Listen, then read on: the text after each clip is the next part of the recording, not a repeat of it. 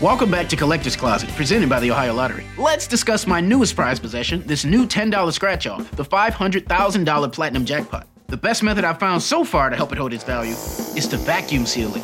This thing cannot get scratched. What's that? Sorry, my producer's telling me the only way it could be worth up to $500,000 is if I do scratch it? Okay, well, in that case, definitely don't overprotect your $500,000 Platinum Jackpot scratch-offs. Play them! Lottery players are subject to Ohio laws and commission regulations. Play responsibly. There's a new class of blockbuster drugs. Drugs like Ozempic. They're changing bodies. And all of a sudden, just the weight starts falling off. Fortunes. It just got too expensive. They're just bank breakers. And industries. There was a lot of excitement. There was a lot of skepticism. The impact of these drugs, from business to health, is just beginning. From the Journal, $1 Trillion Shot. Find it in the Journal feed wherever you get your podcasts. They rose up out of Dayton, Ohio during the late 1800s. Wilbur and Orville Wright, two brilliant minds under one roof, joined by one incredibly simple goal, but one with an incredibly complicated set of instructions. They wanted to give mankind the power to fly. It was nothing short of an attempt to achieve what every human had dreamed of for millennia, but what most assumed would never be possible. Others had certainly tried and failed, but maybe it took this mechanically inclined pair, with their combination of brilliant ingenuity and unshakable small-town humility, to finally break the code of human flight.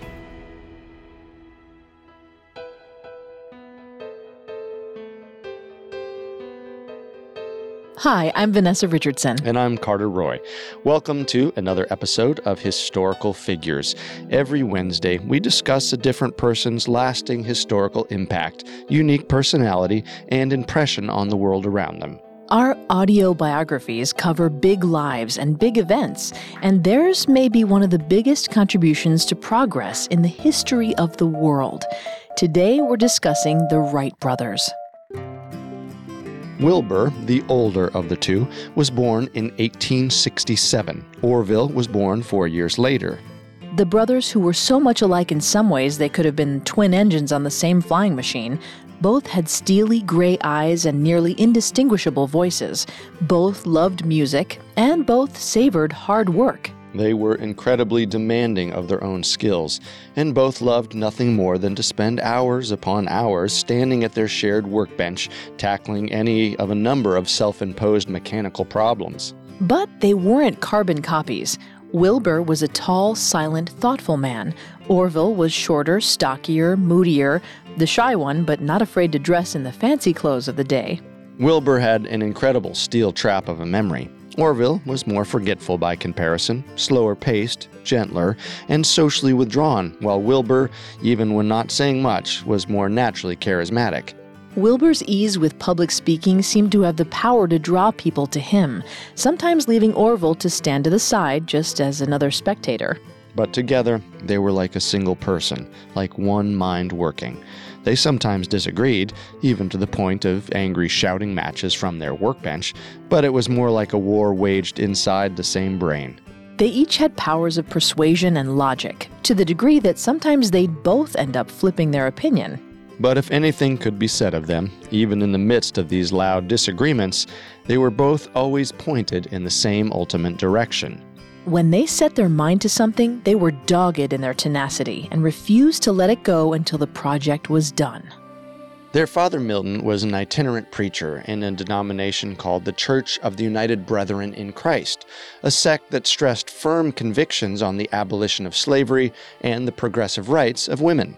Milton, often referred to as the bishop, was a generous man, one of rectitude and purpose, traits he got from his own frontiersman father and which were passed straight on to Wilbur and Orville.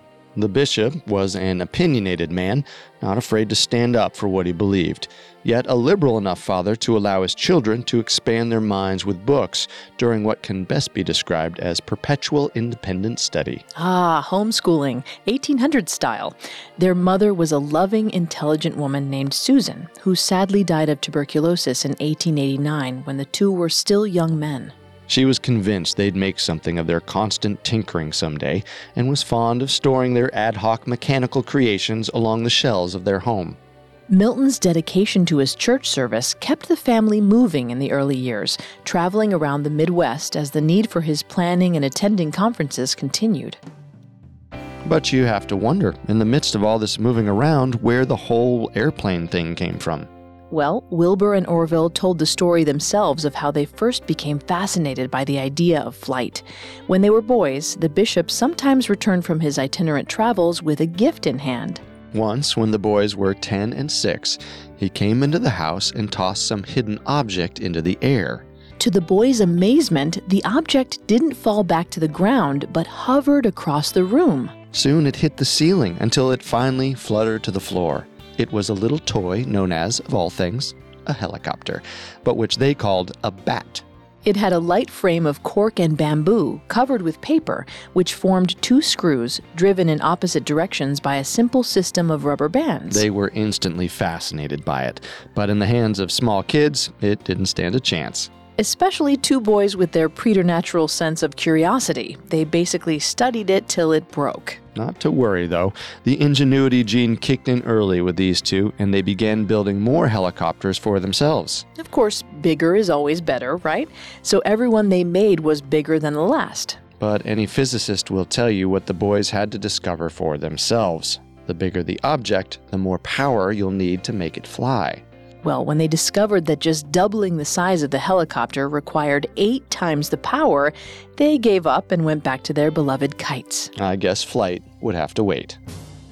Seems like most stories of great people have some turning point, some singular moment that, if it didn't happen, they might not have ended up on their track toward greatness. One of those moments for the Wrights happened fairly early, 1884, when the boys were still in school. By then, they'd settled back in Dayton for good. It was Wilbur, Orville, Mom and Dad, and the youngest Wright, Catherine, who was born 3 years after Orville. Wilbur was 17 and already quite the young scholar, extremely good at every subject, and already declaring his intentions to go to Yale. But then the unexpected happened. He was playing ice hockey with some friends when he was struck deliberately in the face with a hockey stick. He lost most of his upper front teeth. He was fitted with false teeth, but that was only a cosmetic fix. The excruciating pain in his jaw and face could only be cured by time. The boy who did it was younger than Wilbur, but much larger, and was known as the school bully. His name was Oliver Huff, a boy who infamously grew up to become a serial killer with over a dozen murders to his name, including members of his own family. For Wilbur, the attack and the pain it caused led to a great deal of anxiety, a lingering digestive issue, and the end of any talk of going to Yale. He fell into a long and dark depression. Where he once talked only of himself and his plans for further education, he now turned his attention to his ailing mother, who by then was entering the final stages of tuberculosis. When he wasn't at his mother's side, though, he continued to teach himself by eating up every book in his father's well-stocked library. He became a reclusive young man whose powers of focus would grow formidable with time. That focus, combined with his insatiable curiosity and the willing company of his younger brother Orville, was the key driving force of all of the Wrights' future endeavors. Our story will continue in a moment after a brief message. And now back to the story. The most important of the Wright brothers' early endeavors was, at the age of 21 and 25, when they opened their own bicycle repair and sales shop in 1892. They called it the Wright Cycle Exchange. They'd already dipped their toe in the cycle business while also running a printing press and newspaper when Orville was still high school aged. But by now it was growing into a real obsession. By their late 20s, they'd graduated from merely repairing and selling bikes to actually building their own bike models from the ground up. Thus, it was that their bicycle shop became a sort of ground zero for experiments in motion and balance. These days, the guys would have their own Silicon Valley startup. Probably. They were definitely entrepreneurial. The spirit of young America at its best. And that spirit lined up perfectly with the times they were living in. During the mid-1890s, when the Wright brothers were building and selling their own bicycles, there was a great deal of activity in the world of aeronautics, that is, the science of flight. The two never lost their fascination with that crazy little helicopter and continued to read and study all the literature generated from the tests of scientists and mathematicians around the world. While there was a real sense that a breakthrough was in the air, so to speak, there was also a growing frustration in the aeronautics community over the ongoing lack of success. Among the stories of failure was that of the French inventor Clement Ader, whose attempts to get his steam-powered bat-winged contraption off the ground were the stuff of bad silent film comedy. I think I've seen that clip. It's like outtakes from that Shark Tank show where absolutely nothing goes right. To his credit, his machine did get off the ground, but only by inches, and his inability to maintain anything like control led to a crash every time. Then there was Hiram Maxim, who's more famous for inventing the machine gun. He invested a small fortune in building a huge 100-foot wingspan, multi-winged machine, also powered by steam engines. But Maxim didn't seem to have the stomach for the long haul. His aircraft was powered up, went a couple hundred feet, then crashed and burned. He immediately lost interest in flying and moved on to the next thing.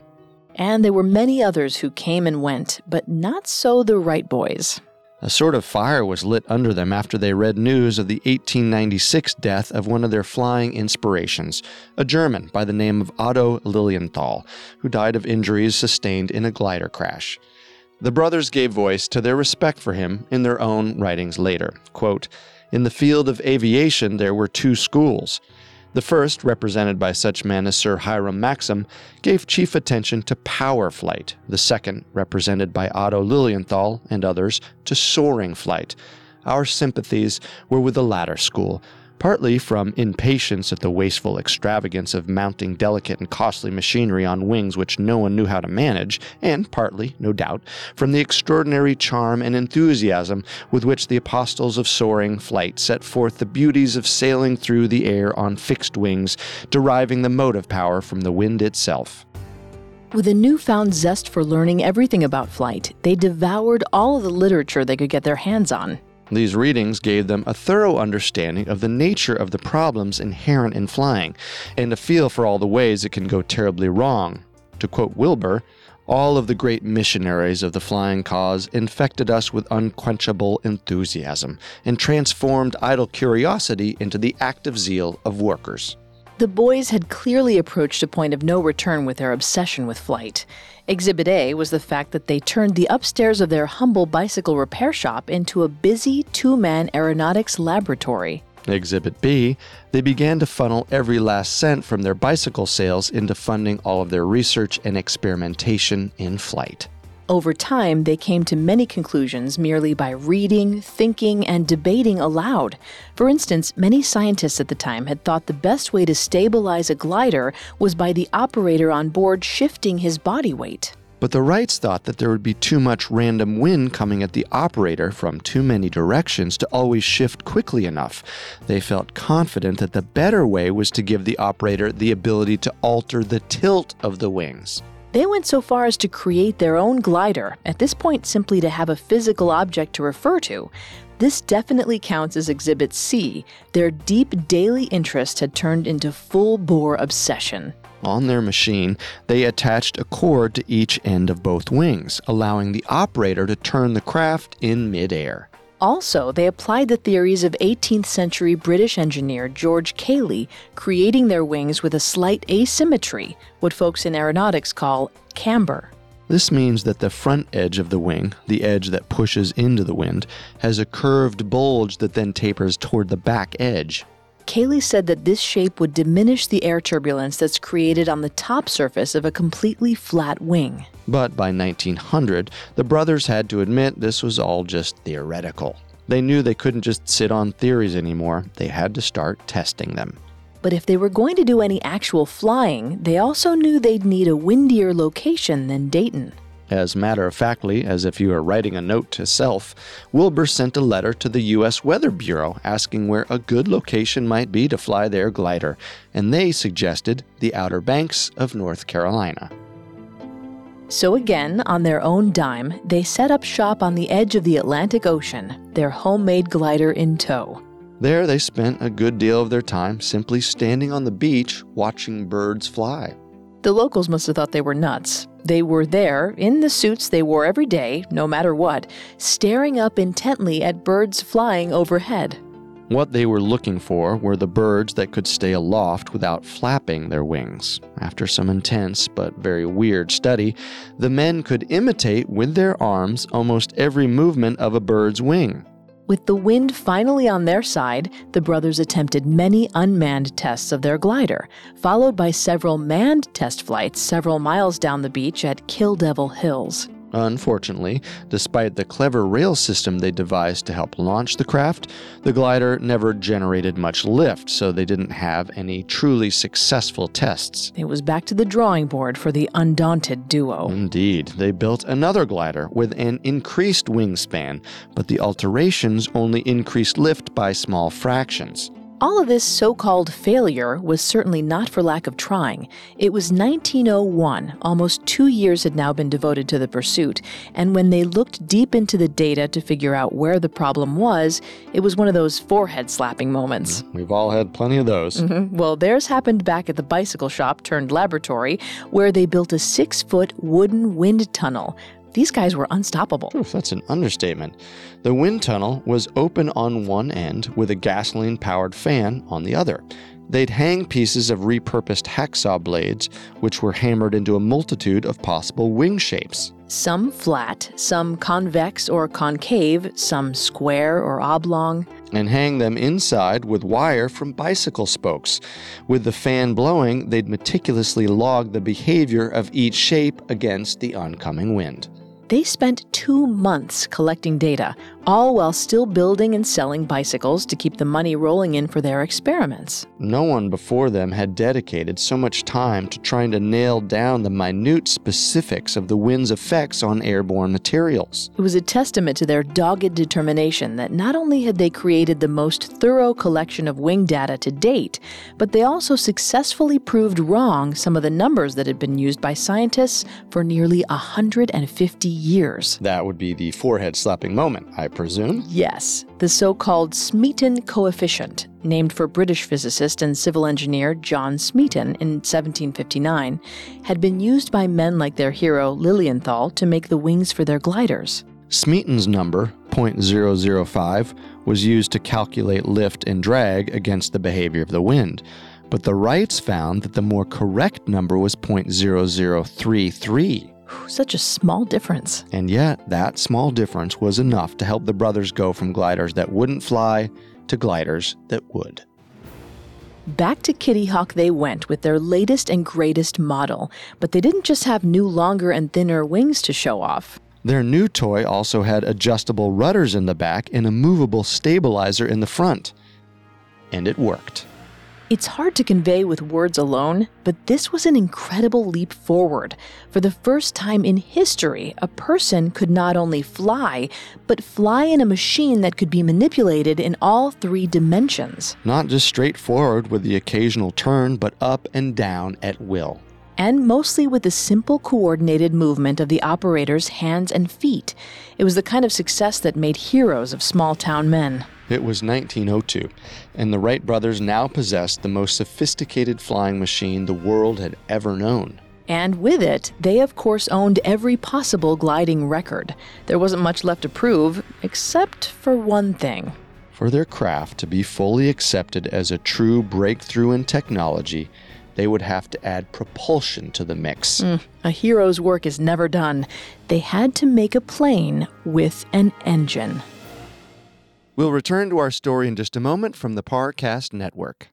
And now, back to historical figures. It was 1903, and the Wright brothers were in their early 30s when they constructed their first powered plane from parts they made themselves. Spruce framing, 2 wooden propellers, muslin-covered wings, and of course, the newest accessory, a custom-built 4-cylinder gasoline engine. We'll say goodbye to clean and quiet coasting along cushions of air, say hello to loud and sputtering engine grit and grease. The future was calling. They were back at Kitty Hawk once more. They made 4 flights on that remarkable day of December 17th, 1903. The first test was flown by Orville for a scant 12 seconds and just over 120 feet. Well, nothing to write home about, but enough to encourage further tests. To quote Wilbur, "It was a flight very modest compared with that of birds, but it was, nevertheless, the first in the history of the world in which a machine carrying a man had raised itself by its own power into the air in free flight, had sailed forward on a level course without reduction of speed, and had finally landed without being wrecked." The second flight that day was by Wilbur, who went 175 feet. Then the third flight by Orville went about 200 feet. The fourth flight, at last, was the charm. Wilbur was at the controls, and he caught just the right gust of wind, flying for an amazing 59 seconds and a total of 852 feet. The landings for each ended with a wingtip touching a bit of ground, so there was some substantial damage. And they took it back to the hangar, where they set about fixing it, when a huge gust of wind pulled the machine up into the air. Some men, including a Mr. Daniels, attempted to rescue the plane from the wind. Quoting Orville, "Mr. Daniels, a giant in stature and strength, was lifted off of his feet and falling inside between the surfaces was shaken about like a rattle in a box as the machine rolled over and over. He finally fell out upon the sand with nothing worse than painful bruises, but the damage to the machine caused a discontinuance of experiments." But no wind-induced damage could wreck their spirits. The day had been a huge success, one that was worth writing home about. The brothers immediately sent a telegram from Kitty Hawk back to their father in Dayton that very day. And father was proud, too. He sent the telegram to the Dayton Journal, but the news was overshadowed by reports of a Zeppelin that had flown for 60 miles. It's hard to imagine, but their incredible news failed to bat an eye. Over the next month, a few other papers picked up the story, but they were by then filled with all kinds of misinformation. A report in the New York Herald said the flight had been for 3 miles, and that a fan or propeller beneath the machine had helped it stay aloft. Exaggerations, to say the least. And this is how one of the major moments in human history almost got lost in the shuffle. By this point, the brothers had conquered the biggest issues, and now knew they wouldn't necessarily need the strong winds, soft sands, and high hills of Kitty Hawk to do further testing. So, that same year, they wrapped up operations there and moved back to Dayton, where they rented a large field called Huffman Prairie, 8 miles from their home. The man who owned the land, Torrance Huffman, said they could use the land rent-free as long as they didn't bother the cows. Now, the field wasn't some secluded area used in hopes of keeping the mysteries of flight secret. In fact, there was a trolley depot directly adjacent to the land and thoroughfares just to the west and south. It wasn't the most ideal spot, with some tall trees, power lines, and fences, but it was convenient to home, so it was good enough for them. There, on the newly acquired land, they built a small hangar to house the plane, essentially inventing the world's first airport. Working now in the late spring and summer of 1904, the air was less buoyant, so they needed more power to get the plane off the ground. They used the same rail system as at Kitty Hawk, but needed something sturdier to help launch the plane off the ground, so they devised a tall tower from which a heavy weight could be raised and lowered. As the weight lowered, it engaged a system of pulleys that were attached to the front of the plane. The plane was then pulled down the rails at a much greater velocity than simply sliding down the rails, as had been the system at Kitty Hawk. On May 26, 1904, with Orville lying prone at the controls, they made their first successful powered flight, if only modestly. It was a short and bumpy flight in a single direction and ended by a resounding thud into the ground. By September, the boys were launching into the air again, ultimately doing 105 attempts and traveling in single flights as long as 5 miles. But on the momentous day of September 20th, 1904, they were able, for the first time, to fly out to a point and then return to the same spot. The men wrote of it later, barely able to convey what must have been a truly surreal, terrifying, and deeply satisfying moment. To quote Wilbur, "Before reaching the end of the track, the operator moves the front rudder, and the machine lifts from the rail like a kite supported by the pressure of the air underneath it. The ground under you is at first a perfect blur, but as you rise, the objects become clearer. At a height of 100 feet, you feel hardly any motion at all, except for the wind, which strikes your face. The operator moves a lever, the right wing rises, and the machine swings about to the left. You make a very short turn, and you find yourself facing toward the point from which you started. The objects on the ground now seem to be moving at much higher speed, though you perceive no change in the pressure of the wind on your face. You know then that you are traveling with the wind. This and other successful tests must have been among the most exhilarating new experiences by a human in all of history. By 1905, they were able to keep the plane going in the air for half an hour, going a distance of 24.2 miles in 39 minutes and 23.8 seconds. They did straight lines, circles, figure eights, and all punctuated with a perfect, damage-free landing. You have to wonder, in the grand scheme of history, if the lackluster dent they made in the 1903 news cycle, just a year before, wasn't perhaps a boon for their creativity.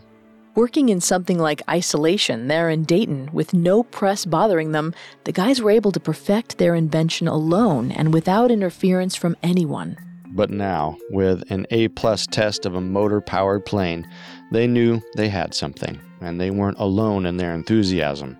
There was a man named Amos Root who lived near Cleveland, some 200 miles away. He was an old man who'd made his fortune in beekeeping, believe it or not, and was free to pursue his fascination with all things newfangled and mechanical. He began a correspondence with the Wrights soon after word spread of their experiments the previous year. If he could just see what they were working on, he pleaded, he'd be forever grateful. But the boys held off, told him to wait till they had things just right. Long story short, Amos Root was there on September 20th when Orville negotiated the world's first complete circle with a heavier-than-air machine. He wrote about it in a trade journal with the breathless precision of a newsman. To quote him, "When it first turned that circle and came near the starting point, I was right in front of it, and I said then, and I believe still, it was one of the grandest sights, if not the grandest sight of my life." This experience made Amos Root a true believer, if not a prognosticator. He concluded his essay by saying, quote, "These two brothers have probably not even a faint glimpse of what their discovery is going to bring to the children of men." Well, they must have had some idea. Feeling certain they had something with real applications for the military, they asked to set up a demonstration with anyone in the government who'd listen. It's bizarre to think about in light of the century of warplanes that followed, but at this point the War Department had zero interest, basically shooing the brothers away like precocious children. But predictably, the two never slowed down their work. They kept on moving forward. The overtures to the U.S. military continued through 1905 and 1906. Finally, a breakthrough came when Wilbur met Frank Lamb, a lieutenant in the U.S. Army Aeronautical Division.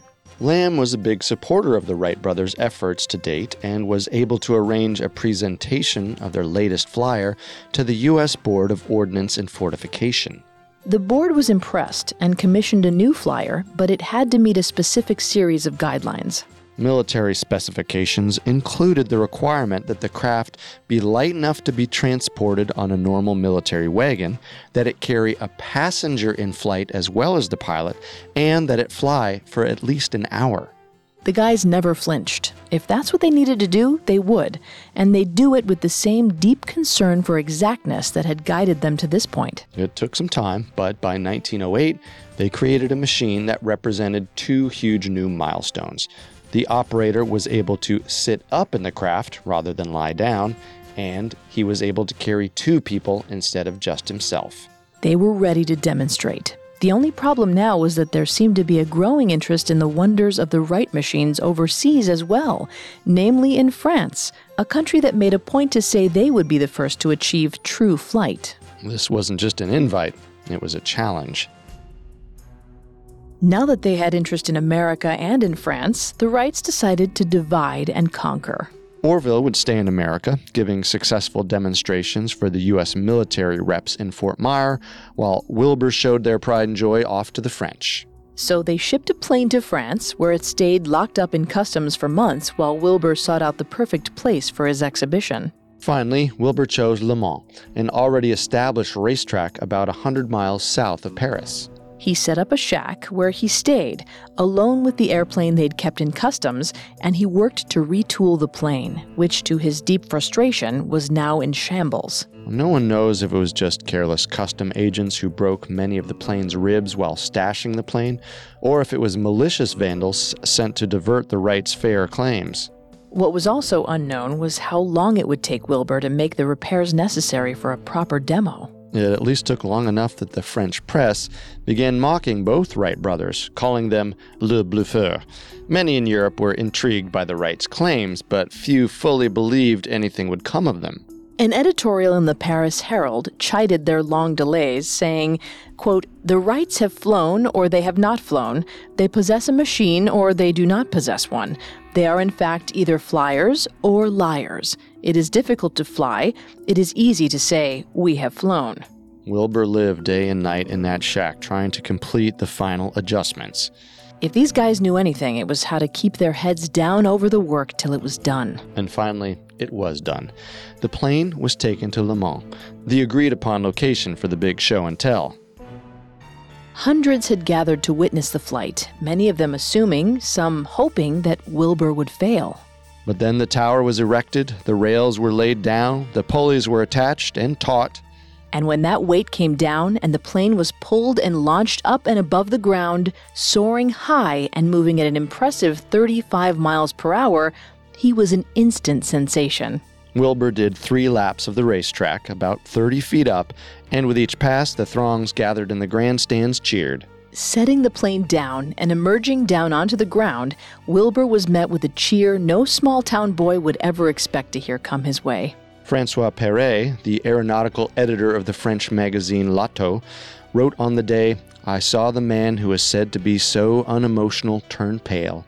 He had long suffered in silence. He was conscious that the world no longer doubted his achievements."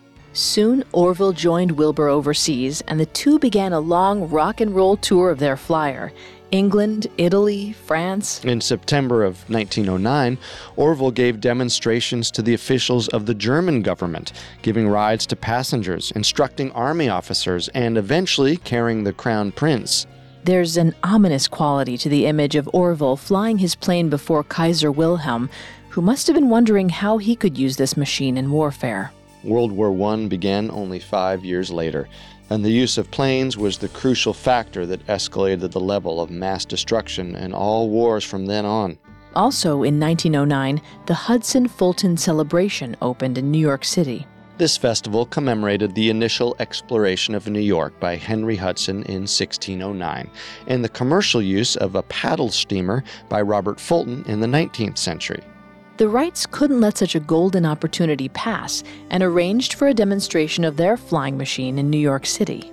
Wilbur flew one of the Wright planes up and down the Hudson River and around the Statue of Liberty on September 29, 1909, and then for extended circles around Manhattan for just over 21 miles. It was the biggest audience for any of their demonstrations yet, with more than 1 million New Yorkers getting their first sight of an airplane in flight.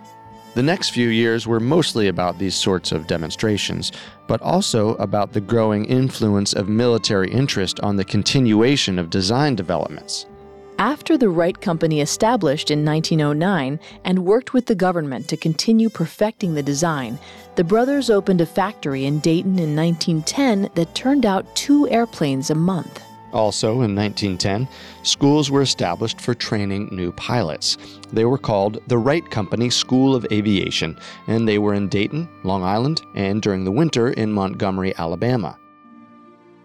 The one great tragedy of the Wright brothers was the overwhelming fatigue both experienced handling the many lawsuits that rose out of patent arguments. The few years after their great demonstrations in America and Europe were bogged down with handling the ins and outs of their very successful company, but also wielding lawyers against claims of infringement. For the brothers, their legal battles were never about money. Their government contract made the Wright family among the wealthiest in Dayton, and by the time of Orville's death, long after Wilbur's, he was worth over $1 million. That's over $24 million in modern dollars. But for Orville and Wilbur, it was all about reputation. Who actually invented motorized flight? They knew the hours, the years they spent perfecting their original inspiration and spent every day defending it in one way or another. Wilbur said, quote, "When we think what we might have accomplished if we had been able to devote this time to experiments, we feel very sad. But it is always easier to deal with things than with men, and no one can direct his life entirely as he would choose." A poignant choice of words. No one would have chosen for Wilbur, only 45 years old in the year 1912, to contract a fatal case of typhoid fever. So overworked and exhausted, especially being the one to handle business overseas, he must have become susceptible to the disease. On Memorial Day, May 30th, 1912, Wilbur died at the family home in Dayton. Orville continued to pursue the perfection and advancement of airplane design for a time. Over the next several official designs, he created a triangular float attachment for planes flying over water. He also dropped the design from 2 propellers to 1, built an enclosed fuselage, and increased horsepower and speed. But eventually, Orville felt the need to power down, and he sold their company in 1915 to pursue a quieter life. He donated their 1903 Kitty Hawk Flyer to the Smithsonian, and in 1944, he made his final flight in a Lockheed Constellation from Riverside, Ohio to Washington, D.C. In a famous quip, he said the wingspan of the Constellation airplane was longer than his first flight. Orville died of natural causes on January 30th, 1948. He was 76. From modest beginnings, the Wright brothers' passion carried them a long way from home. But like their own invention, gliding into a smooth mid-air turnabout, they both ended up back at home, dying in Dayton, right where they started. As they wrote, quote, "We had taken up aeronautics merely as a sport. We reluctantly entered upon the scientific side of it, but we soon found the work so fascinating that we were drawn into it deeper and deeper." There's a kind of Midwestern humility to that understatement. In light of the major contributions they made to the world, that simple characterization almost seems an affront to their incredible intelligence. Wilbur said once, "There's 2 ways to train a wild horse.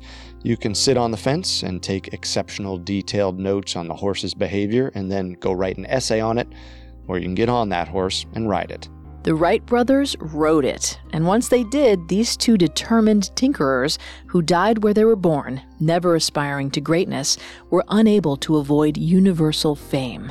Remember the moment when their great invention flew over the Hudson River in 1909?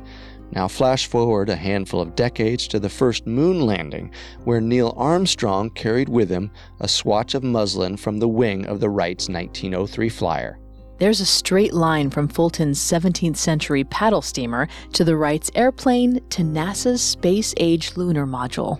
But more so, there's a deep connection between Orville and Wilbur Wright and all those who would risk their lives for the progress of humanity.